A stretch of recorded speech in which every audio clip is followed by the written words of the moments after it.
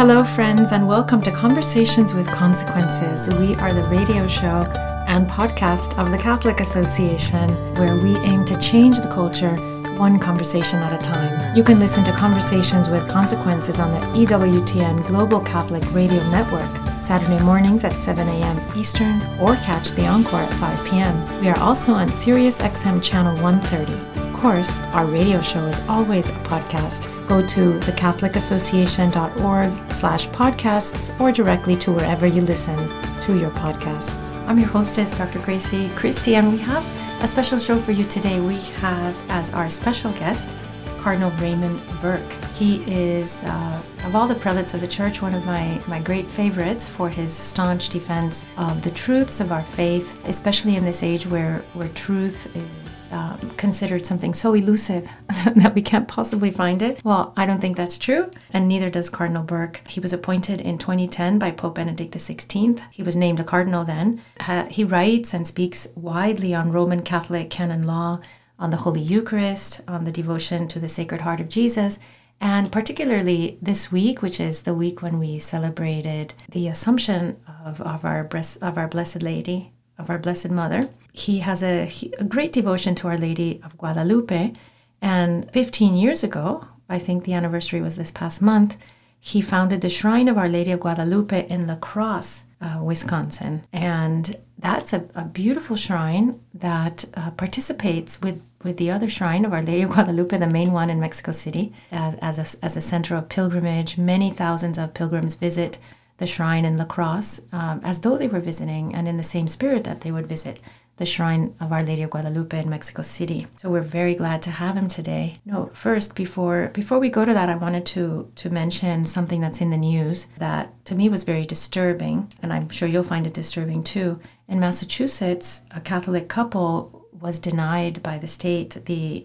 ability to adopt through foster care because of their religious beliefs, which happen to be just Catholic run-of-the-mill beliefs. This was done because they were felt to not be possible fit parents for a child or a teen that might identify as non-heterosexual, and this brings us to a very difficult place in our American history, because since same-sex marriage was legalized, there was this danger that people who can't accept the propriety, of these of same-sex marriage, for instance, and same-sex relations, would be put out of the public square and not allowed to participate. Justice Alito said in his dissent to Obergefell, which was that case that decided same-sex marriage, he wrote, "It will be used to vilify Americans who are unwilling to assent to the new orthodoxy. In the course of its opinion, the majority compares traditional marriage laws to laws that denied equal treatment for African Americans and women. The implications of this analogy will be exploited by those who are determined to stamp out every vestige of dissent." I think we can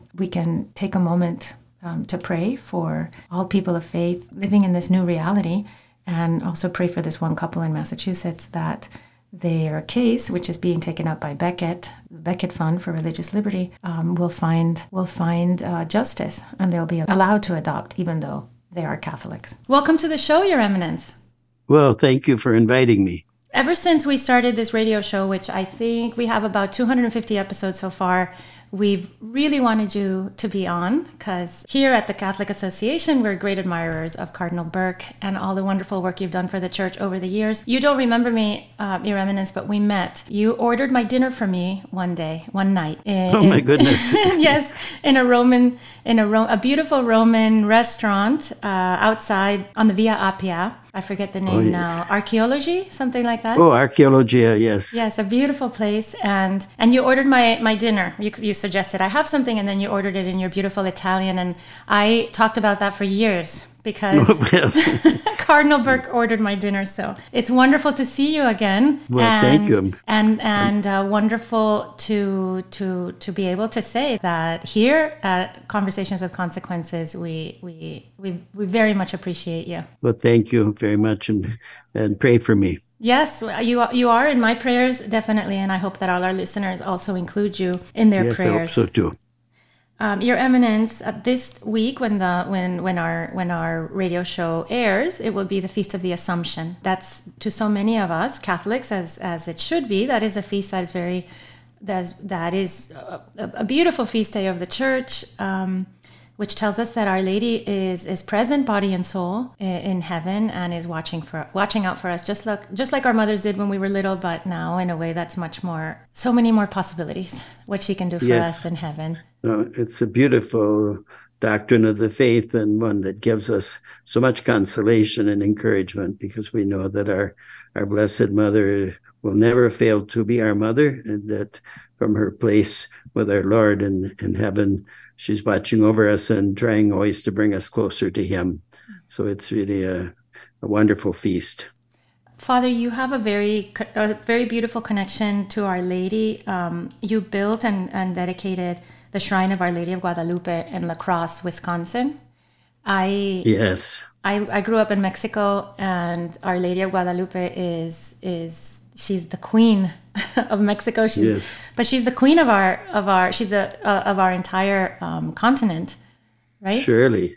Yes, Pope St. John Paul II insisted. He said, America is one continent divided artificially by a man-made canal, but that Our Lady, when she came to Mexico City, in a certain way in the center of the continent, she came for all of America, not just for Central or Latin America, but also for North America. And that was one of my inspirations when I wanted to build a shrine to Our Lady.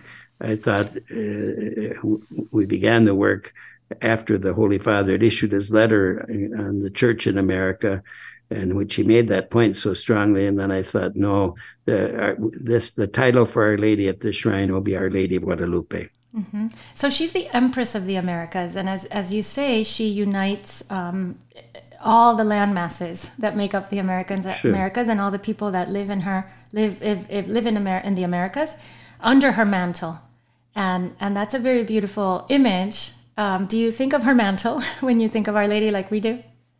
I oftentimes, in fact, say that to people in closing letters and things, that I pray that Our Lady will either hold them in her embrace, or that she will have them cover them with her mantle, under the protection of her mantle. And I had a very direct and poignant experience of this myself. I was very ill in August of 2021 with a life-threatening case of the contagion of the COVID virus, and actually was put on a ventilator for 9 days and sedated. I no memory of those 9 days, but when I came out from under the sedation, I had this very almost palpable sense that Our Lady had been holding on to me, had me under her mantle during that whole time, and that she was the one who saved me, because the doctors, in fact, had given up hope. They didn't believe there was anything more that could be done to save my life. But in fact, through so many prayers, and I believe especially through the intercession of Our Lady of Guadalupe, my life was spared. And so many pilgrims who come to the shrine here tell me the same thing, that they're praying before the image of Our Lady, before it's right above the tabernacle and just behind the altar of sacrifice, and that they have a strong sense of her presence with them, and giving them comfort and strength. Do you think that Our Lady revealed herself in a very special and particular way when she revealed herself to San Juan Diego? What do you think about that way that she presented herself in that moment? It's a rather unusual apparition in many respects. First of all, from the very first moment that she encounters St. Juan Diego, as you know well, she began on December 9th, and the last apparition was on the 12th. But from the very first apparition, she identifies herself immediately as the Virgin Mother of God, and she also immediately announces her purpose, that she wants a chapel built, a little house, as she said, built, in which she can show Christ, her divine Son, to all the people in all his mercy and his love. The account of the apparitions is something very beautiful to read. It's not very long, and it goes back to the very time of the apparitions, written by Antonio Valeriano, a good friend of St. Juan Diego, the messenger. But yes, so that's rather unusual, that everything is very definite and clear and takes place in a few days. And on the 12th, of course, of December, when St. Juan Diego, the bishop, had asked him for a sign from Our Lady that it was really she who was appearing, and he had gathered these beautiful roses on the top of Tepeyac Hill, which at that time was winter, and it was just a thorny, rocky place. There were no beautiful roses growing there, but he found them and brought them down. Our Lady arranged them in his mantle. When he opened it to present these roses to Our Lady, this is also most unusual. Our Lord imprinted her image on the mantle, and that is still today visible in her shrine in Mexico City. And that mantle, which was made of cactus cloth and should have disintegrated within 40 or 50 years, is still intact. And the image of Our Lady is on the mantle, the tilma, as it's called, in a way that no one is able to explain. It's been examined. It's not paint. It's something very, very particular. Indeed, the hand of God is written around me. So yes, Guadalupe stands out among all the apparitions as one of the most wonderful. Pope Benedict XIV in the Pontiff during the 18th century, a representation came from Mexico to present him with a beautiful image of Our Lady of Guadalupe and to tell him the story of her apparitions. And he exclaimed in the words of the psalm, "God has not done thus for every nation," to indicate what favor God had shown to the people of Mexico and to all of America, and really to all of us, by the apparition of Our Lady. When Our Lady decided to make herself manifest on Tepeyac, she chose a moment that was an extraordinarily significant moment in the history of the Americas. The moment when Christ had come to our shores, had been brought by the conquistadores, but there was that struggle of I mean, yes, there was a military struggle and everything, but the struggle was to explain, to bring the gospel to the land, to the Americas, and to have it make itself known to people who hadn't been prepared by, generations of civilization to receive it. They were tabula rasa in a sense, right? Yes, there were certain elements in the Aztec religion, that was the religion at that time, which would have prepared them in a certain way, but they wouldn't have had any idea about the redemptive incarnation. And that was the great work of the Franciscan friars who came, and then there was not only the evangelization of the Native Americans. That was remarkable, because in a space of I think 8 years, some 9 million of the native people were converted and baptized, but also that the conquistadores, the Spanish explorers and settlers, would recognize the equal human dignity of the Native Americans and respect that. And then we have another situation going on, which was truly diabolical, was the practice of human sacrifice. The Yes. Aztec religion had been corrupted by a belief that the god required human blood so that the sun would rise every morning. And so they literally slaughtered thousands of people on these pyramids, opened their sternums with a sharp blade, and then tore out their hearts so-called to appease the gods. Well, with the coming of Our Lady of Guadalupe, that practice ceased. And then, as you said so beautifully at the beginning, the people were drawn together to form a proper mestiza culture, a mixed culture, with the Spanish and the Native Americans, and all the people recognizing that their mother is Our Lady of Guadalupe, the Virgin Mother of God.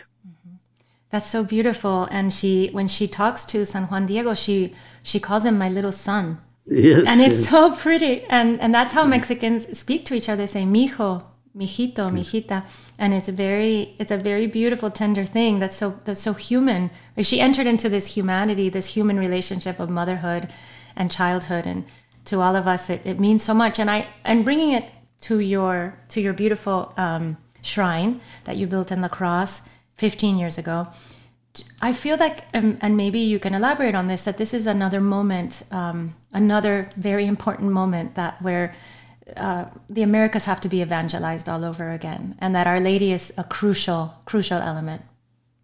Well, one of apart from the exhortation of Pope St. John Paul II, that in America, on the continent of America, that Our Lady should be honored, particularly under her title of Our Lady of Guadalupe.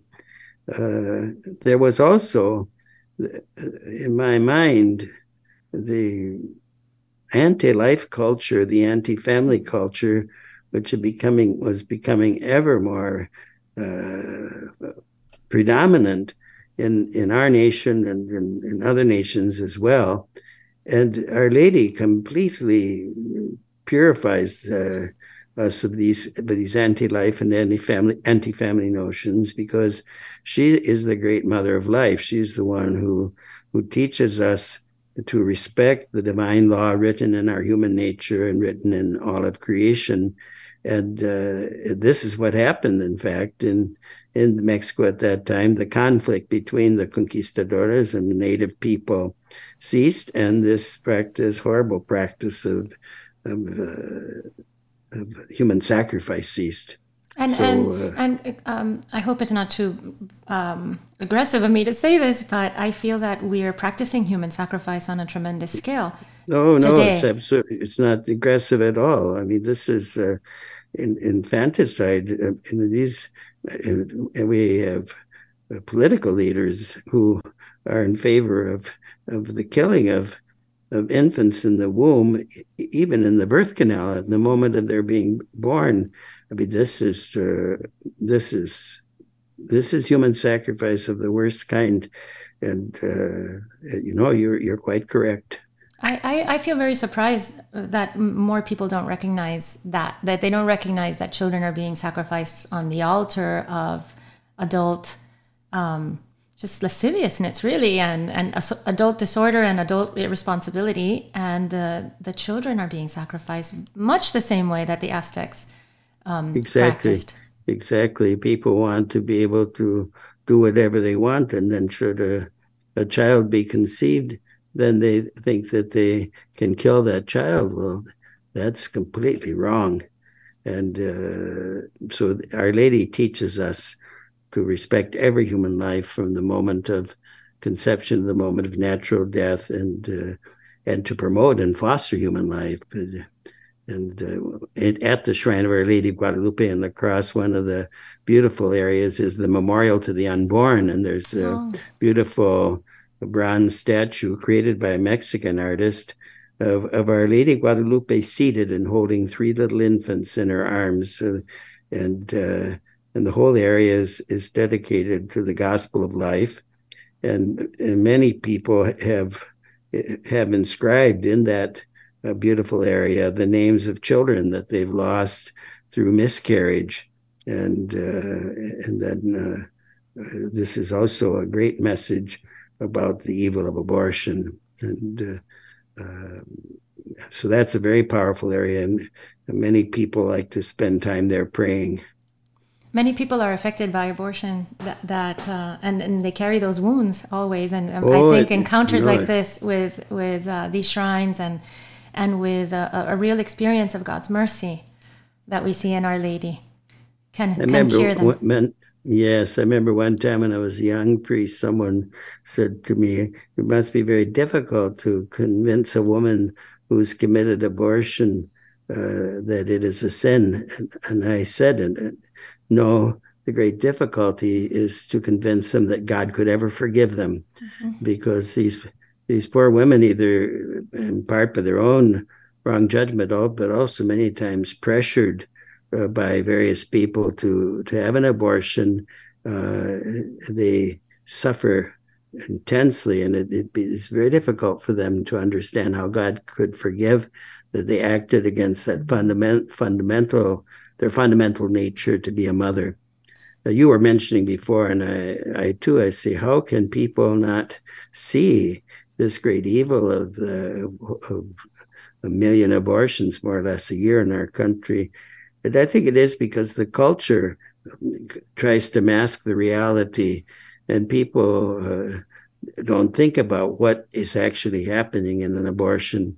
But when they are brought up close to the reality, then they wouldn't want to have an abortion. For instance, these ultrasounds that are done now of a pregnant woman, when the women see this and their husbands see this, then they understand that abortion it's not simply removing some growth from your body, but this is a living human being that's in the process of developing and growing in the womb to be born.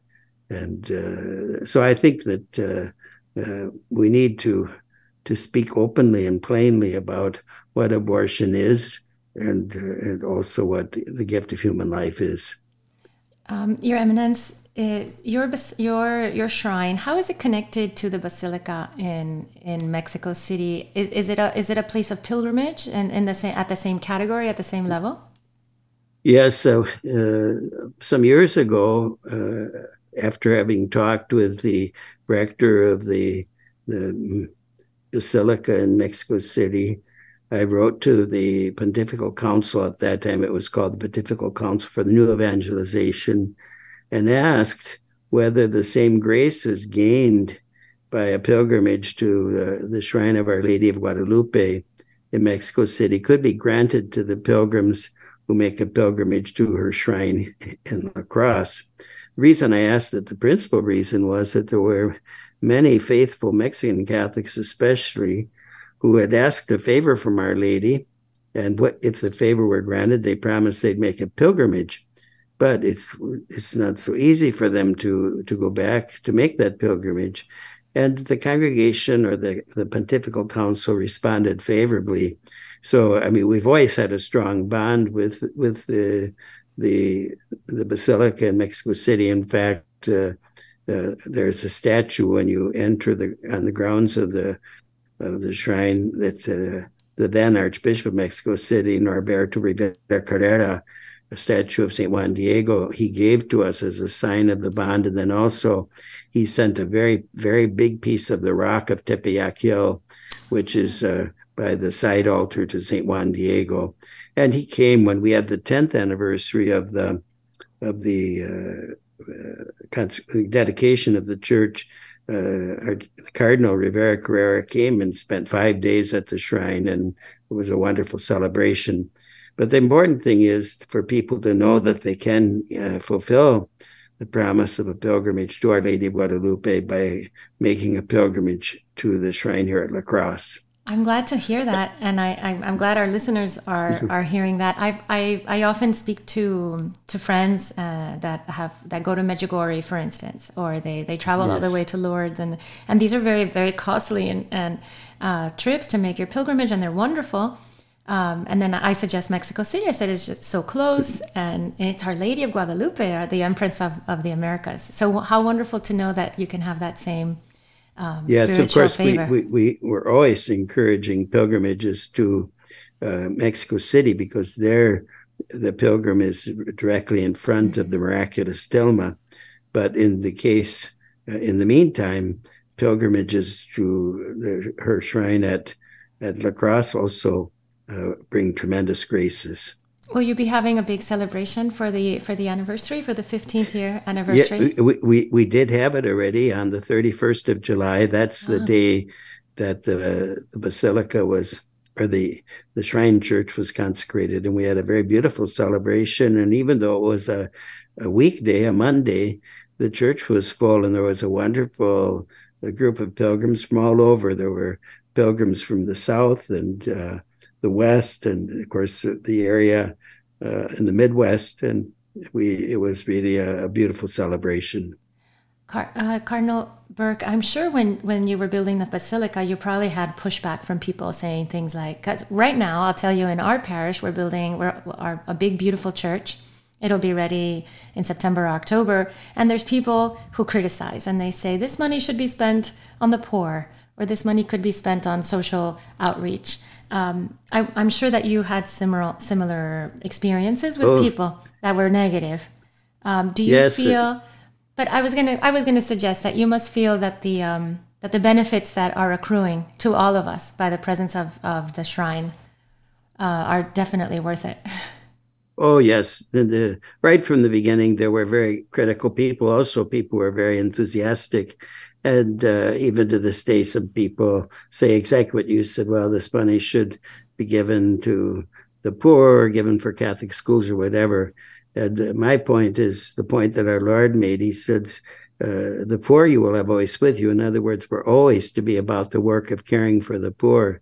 But you won't always have me with you. In other words, we have to show special honor, do the most beautiful things for our Lord to be close to him. And then he will help us to do what we need to do to feed the poor, to educate the ignorant and so forth.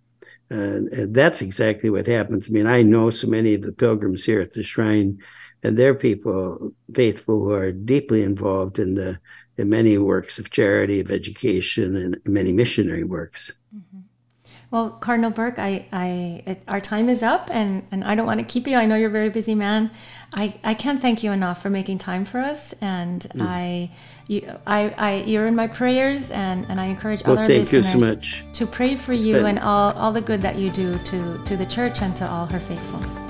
Well, thank you so much. I'm so pleased to meet you, especially that you're a Guadalupana.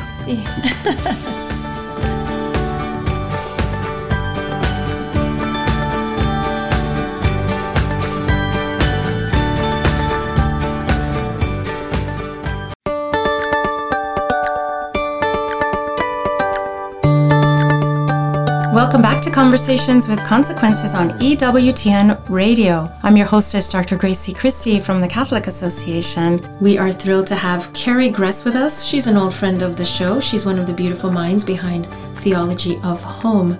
And they are out with a new edition called Theology of Home at the Sea. These are beautiful books for perusing and for coffee tables, for sharing with friends. Carrie has a PhD in philosophy, and she joins us with a sneak peek at her new book as we are rounding out the summer months. Welcome to the show, Carrie. Great. Thank you so much for having me. It's a pleasure to be here with you Carrie, today. we love to hear about Theology of the Home on Conversations with Consequences, and we had to have you on because you have a new installment of Theology of the Home, and it's called At the Sea. I do, yes. Theology of Home 3 at the Sea is what we just released, and it's a little bit different format than the previous books. We were actually just focused on a main theme instead of really digging into the elements of home or homemaking or whatnot. So anyway, it's been a really fun project to work on. Now, remind our listeners, what is Theology of the Home? What's the idea, your motivating foundational idea there? Yeah, Theology of Home is really based on this idea that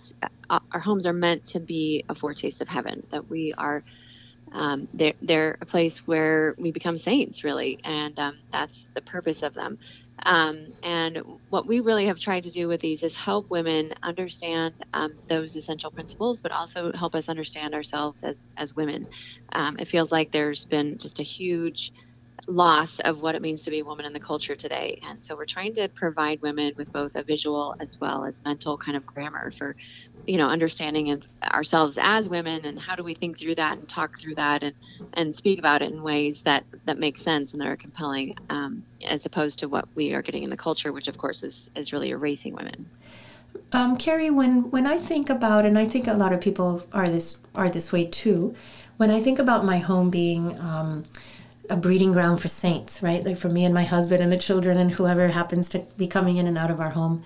I tend to focus on the interpersonal relationships at home, like how we treat each other, the courtesy with which we treat each other, the love which we bear each other, the peace that is in our home.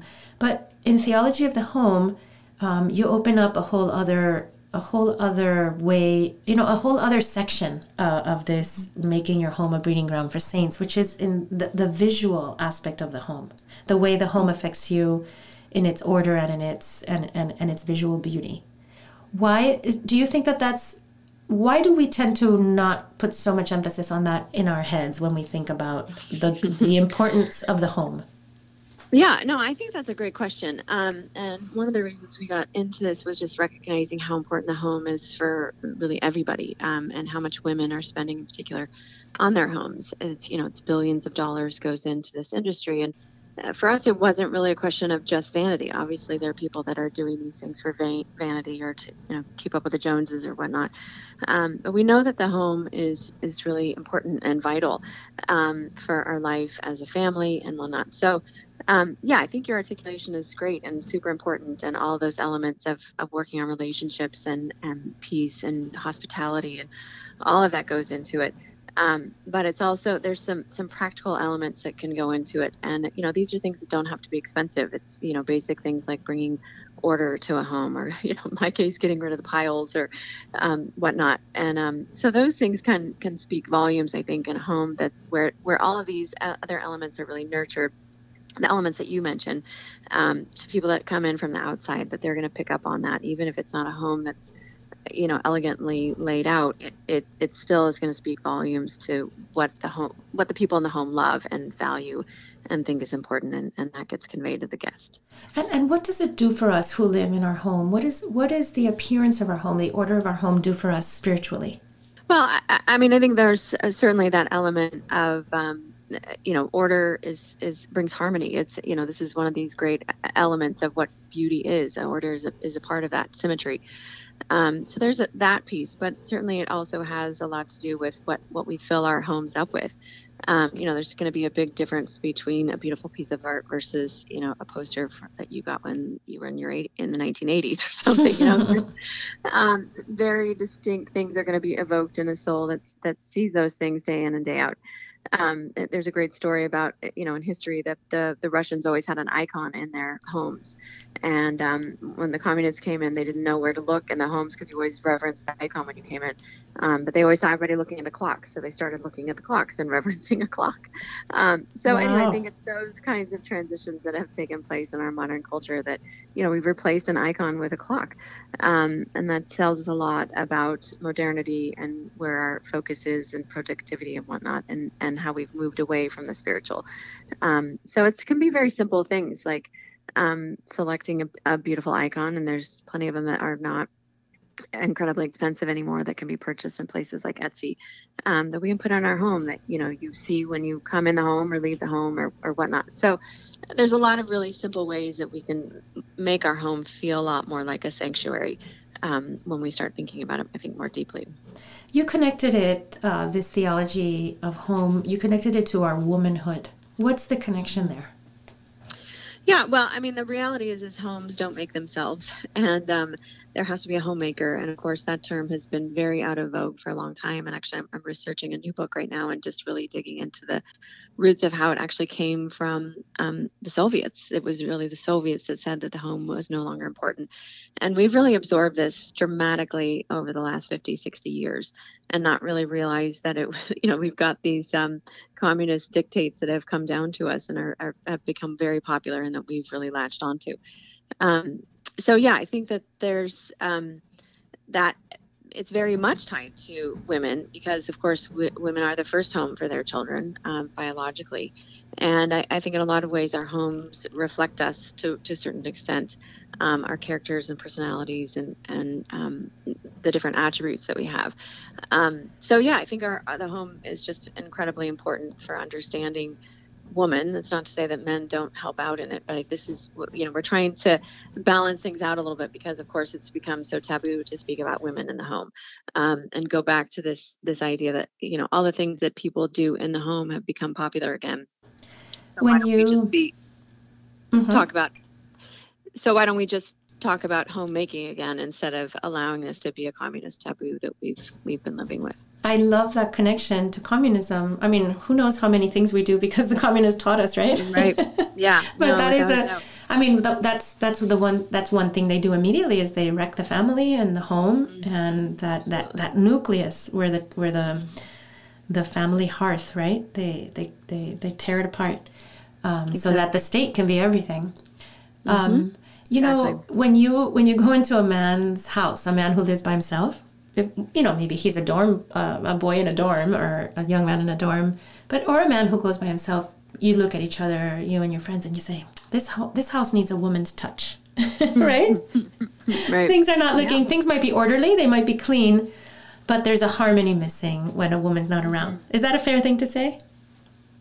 Yeah, I think generally it is. But I can think of certainly designers who have incredible eyes as well. So, but there's a lot to be said for the woman's touch in so many ways. And I think I'm one of those women that I'm not a great decorator, so I have a lot of admiration for women who are. I think it's just an amazing skill to be able to bring together things and style them and just make it look amazing. You know, I could take the same objects and move them around all day long and not come up with something nearly as beautiful as some of these women that I know. So I just admire it so much, and I think that it really is a great gift that we give our families when we can provide these things. Women also seem to have a greater source inside themselves of this desire to go a little extra further in the home. So, for instance, my husband and I always laugh about the number of pillows on beds, right? And it's definitely on the X chromosome. You need 2 X's apparently to have more than 3 pillows on a bed. Because a man's like, that's enough pillows. And a woman's like, no, we need more pillows to round it out and to make it symmetric. And men are like, no, I don't want to go to bed and have to, take off 12 pillows off my bed and then range them all back on in the morning. What quality is that of women? Yeah, no, I think that's, we have the same argument in my family as well. So I certainly understand that. Yeah, I think it's one of those, elements where there's a sense that comes to a place, like you said earlier, where it feels like there's something harmonious, and where it feels, even to the degree of talking about things like a sanctuary. We love sort of that hotel effect. I mean, how many times do people say, I want my main bedroom to feel like a hotel, or the main bathroom, all of that. I think master bathroom sense of being pampered. Yes, the master bathroom. But I think that it's really this desire to make our homes a sanctuary and to feel like attention and care and detail are really being attended to, and to show that our love for others through that. We also have women that love to do that through their cooking, who are just amazing cooks. And, they're in there slaving away, and you think they're just working so hard and they're miserable.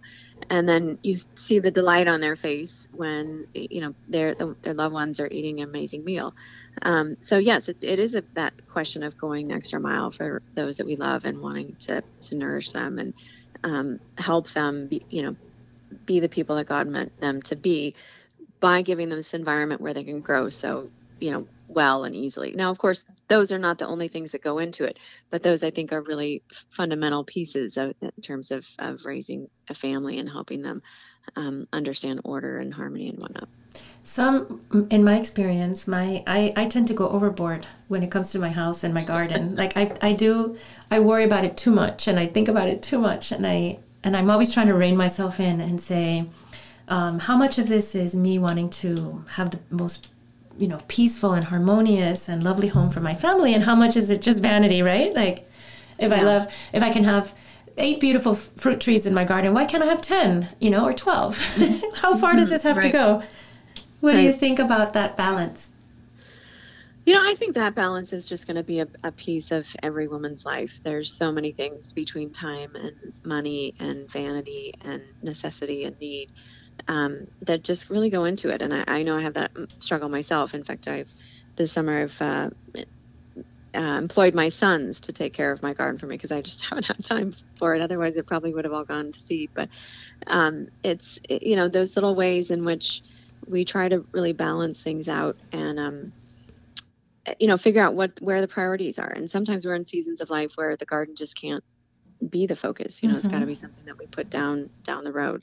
Other times we have the capacity to focus on something external like that, or maybe it feels more vital. Maybe it's something that that's where your prayer time is. So I think it just comes down to the individual and just feeling like you're working within your means, whether it's time or money, and really focused on growing in virtue. And I think that, there's nothing like a garden to show us how to really raise children. And that's just an important element that so many people, are fed by, and why I love even the fact that my own sons are beginning to understand that concept of nourishment. Carrie, tell us about the book, At the Sea. Why the sea? What's the connection of the sea to femininity, to our religion? Yeah, no. So this third book, Theology of Home at the Sea, was just really a delight to work on. The big thing was really thinking about the sea is obviously such a big and immense topic, something that we loved, but we thought, how do we tackle this from a very feminine perspective, from a very womanly perspective? Because of course there's so much about the sea that's super masculine, thinking about Moby Dick or the Master and Commander series, or any of this great literature that has been written about navies and all kinds of things, wars and whatnot.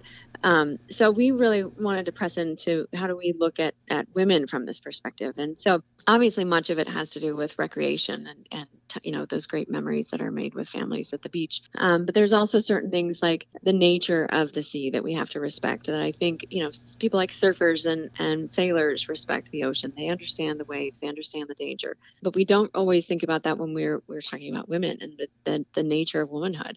Instead we're sort of polluting it with different chemicals and trying to overcome the nature of womanhood instead of really working with the human nature that God has created.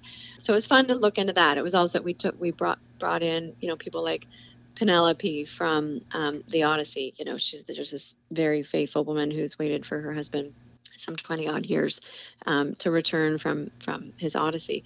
And so we looked at that. We also talked to a woman that I know from Poland that her whole family they were all worked on the sea in one capacity or another.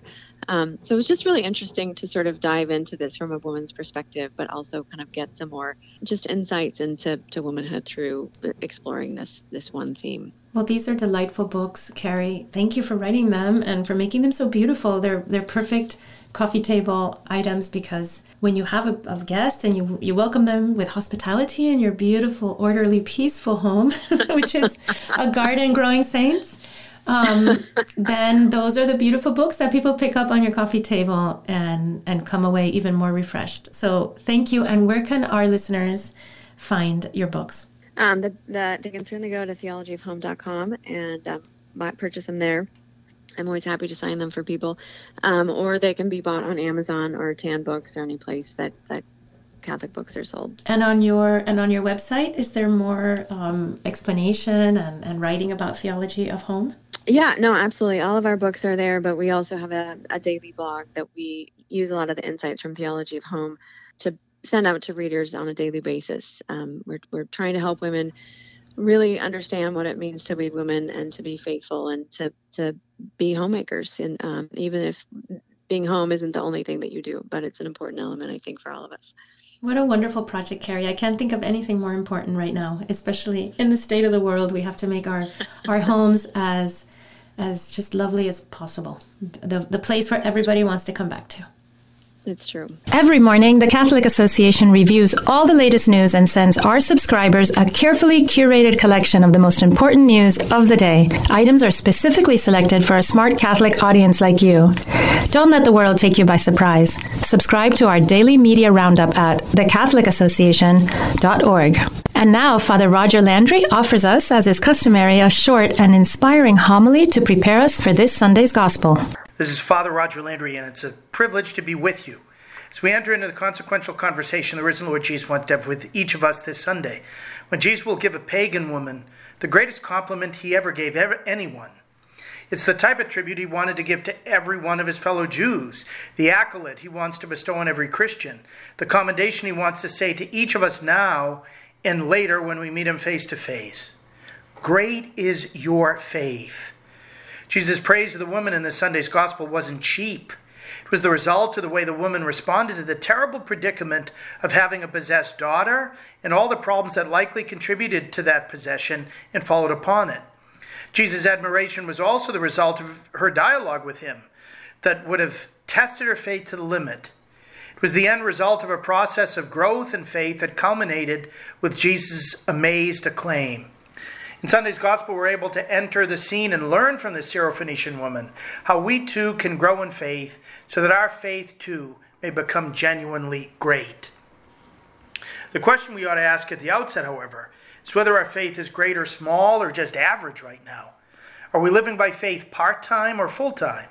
Is our relationship with our triune God the most important aspect of our self-identity?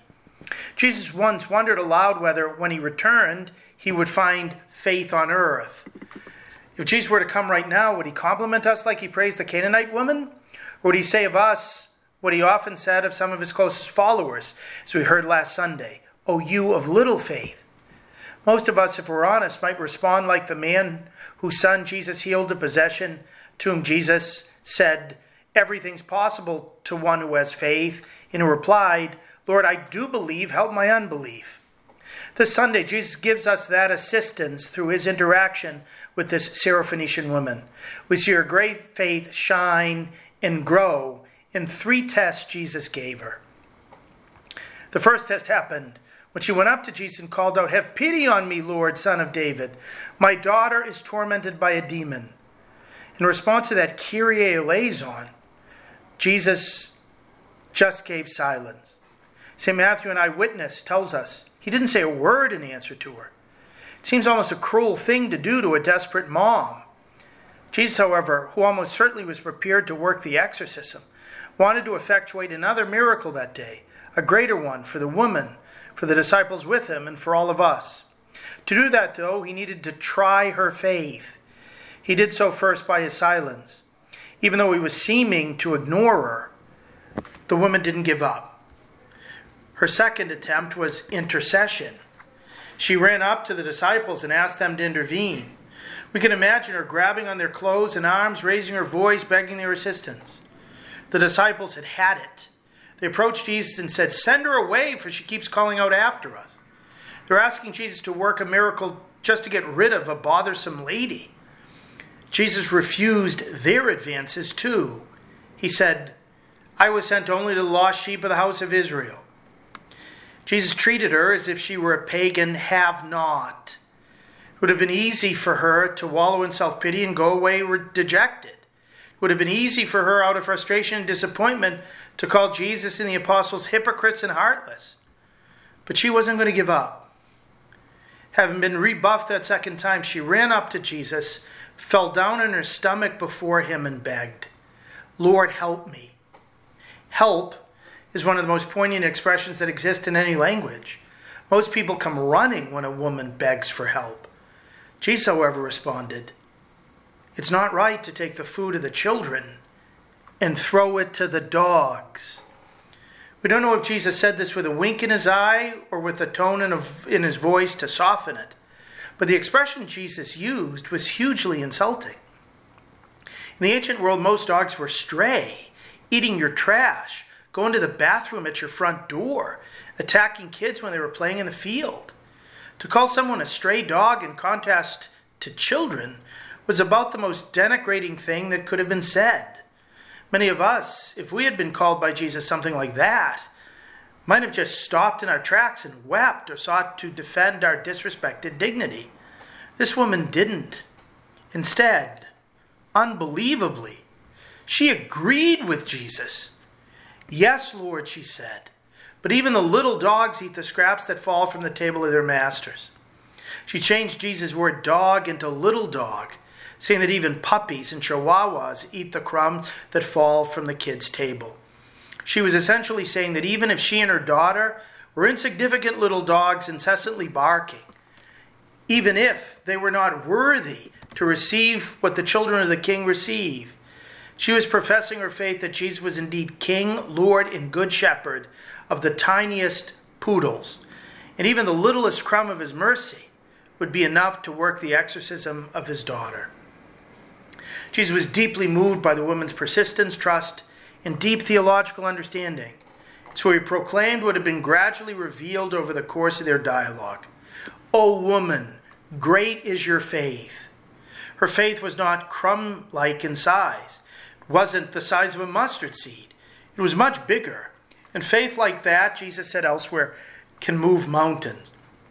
Jesus then worked the miracle the woman had been requesting and did so at a distance. Let it be done for you as you wish.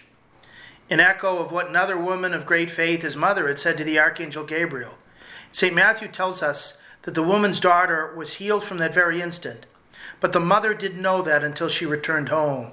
So that was the last test of faith, to go on her way, trusting that what the Lord said would take place.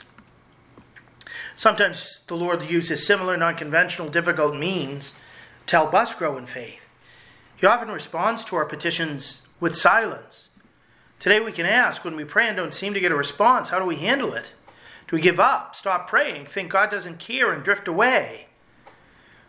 What God is often doing in these circumstances is giving us a chance to learn how to pray perseveringly so that we may grow in faith and perseverance in general. And Jesus would like us to respond with this perseverance similar to the woman. When we encounter favoritism in the church, people who only want to serve the lost sheep of whatever fold they're interested in, when we don't seem to be in the in crowd, when we're not treated in accordance with our dignity as the Lord's sons and daughters, do we storm off in anger? Do we sulk? Or do we persist? When people who are supposed to be acting in Jesus' name insult us accidentally or seemingly intentionally, when they call us dogs or worse, when they scandalize us compared with the way we anticipate these spiritual figures should behave, do we allow it to lead us to commit spiritual suicide, cutting ourselves off from Christ? Or do we continue to draw out the good in people with holy intransigence and wit? At the most general level of all, when we encounter contradictions to our faith, when our prayer doesn't seem to work, when those we count on initially don't respond as we hoped, do we continue to fight the good fight and keep the faith, or abandon both fight and faith? Today, as students are in various places returning to school, as many employees are returning from vacation, as classes to become Catholic are about to recommence, the Lord wants us to convert these new beginnings into opportunities for our faith to grow. He teaches us that the path to become great in what is most important in life is not an easy path or expected, but one that's meant to forge us in a crucible to become truly heroic in our loving trust in God and our loving care for others. This Sunday at Mass, we'll meet the same Lord the Canaanite woman did. He will not give us leftover crumbs from a table, but will nourish us first with every word that comes from his mouth, and then with himself as the bread of life. Let's ask him to give us the grace of holy perseverance in prayer, in the Christian life, and in the grace of faith, so that the Lord may say of us today, tomorrow, and as the day comes for us, great is your faith. Give us a seat with all the heroes of faith at the eternal banquet of God's children. May your faith be great and mine too. God bless you. Thank you, Father. To learn more about Father Landry, check out his website. It's called catholicpreaching.com, and make sure to catch his writings at EWTN's National Catholic Register, where he's a regular contributor. A big thank you to all of our listeners for joining us today. I hope that this show was helpful. I hope that our conversations have consequences and that those consequences are fabulous for you. Go with our prayers. Morning, the Catholic Association reviews all the latest news and sends our subscribers a carefully curated collection of the most important news of the day. Items are specifically selected for a smart Catholic audience like you. Don't let the world take you by surprise. Subscribe to our daily media roundup at thecatholicassociation.org.